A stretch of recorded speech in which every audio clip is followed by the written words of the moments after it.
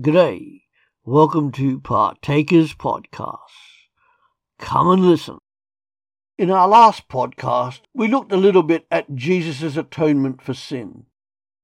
Today we're going to look at three big Bible words concerning that: propitiation, redemption, and substitution.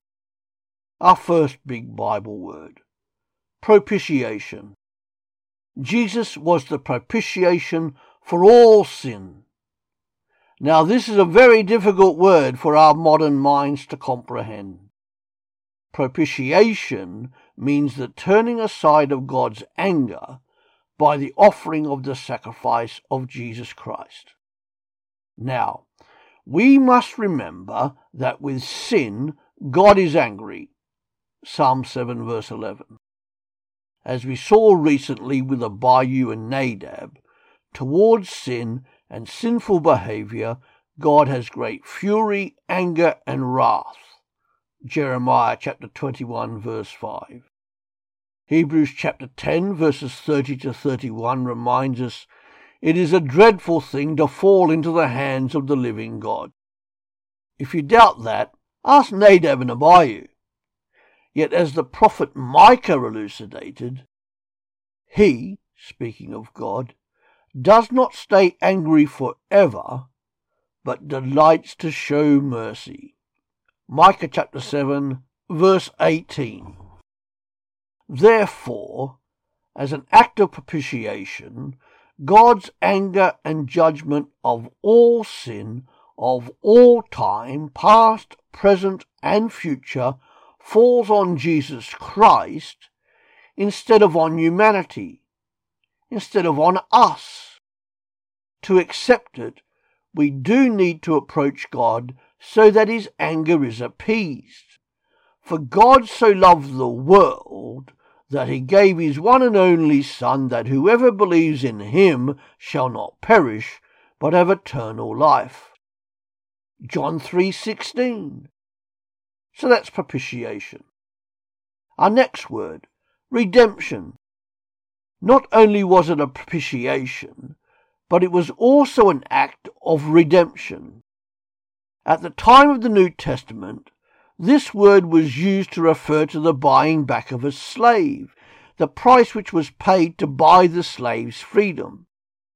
God paid the redemption price so that humans can be freed from their slavery to sin. The price was paid, and so we are redeemed and bought with the precious blood of Jesus Christ. Again, that should cause us to go, wow, and thank God.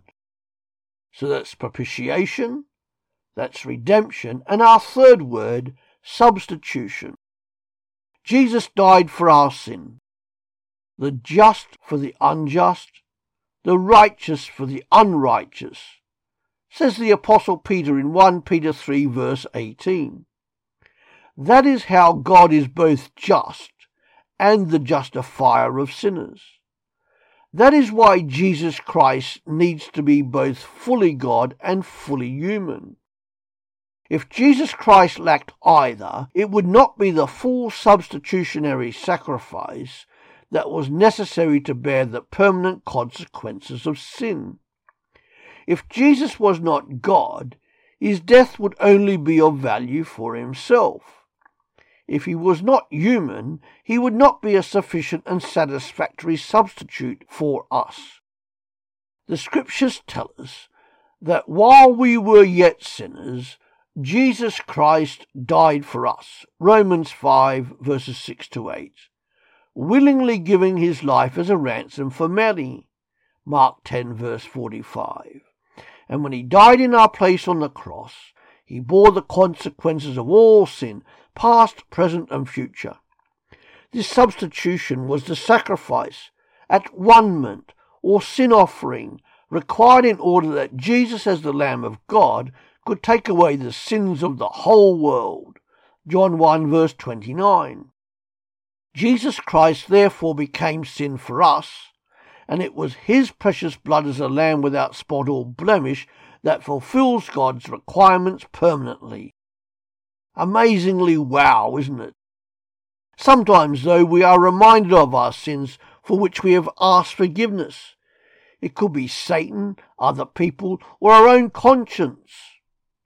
Hebrews 10 verse 22 tells us, "And since we have a great high priest over the house of God, let us draw near to God with a sincere heart and with the full assurance that faith brings, having our hearts sprinkled to cleanse us from a guilty conscience, and having our bodies washed with pure water." We declare to our detractors that our confessed sins are forgiven. Those sins may have consequences, but of themselves those sins are in the wilderness as far as the east is from the west. Amazing love. We're forgiven.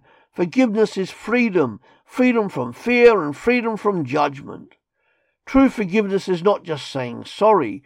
Forgiveness includes penitence and also a desire never to do that same thing again.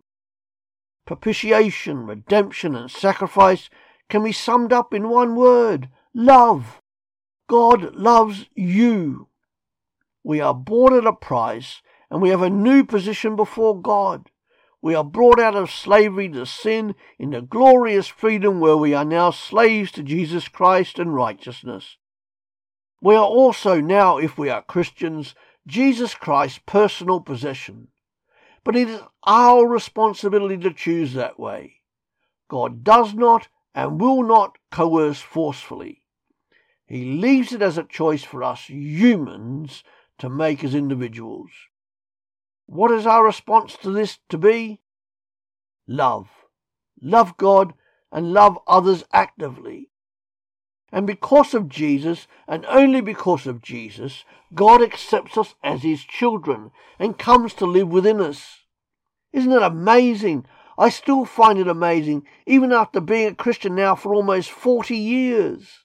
God comes to live within us, and it's all because of the atoning work of God the Son, Jesus Christ, in his death on the cross. Amazing! Do you know this God?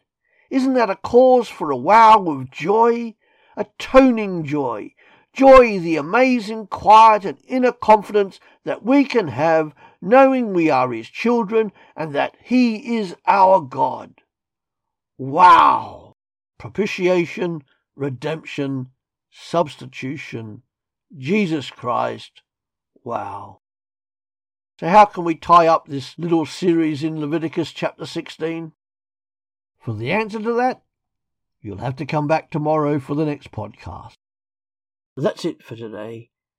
Come back every day to www.partakers.co.uk, where there is something uploaded to help you as a Christian disciple, wherever you are in this world, to live for Jesus Christ. Our books are also available on our Amazon site at www.pulptheology.com. See you later.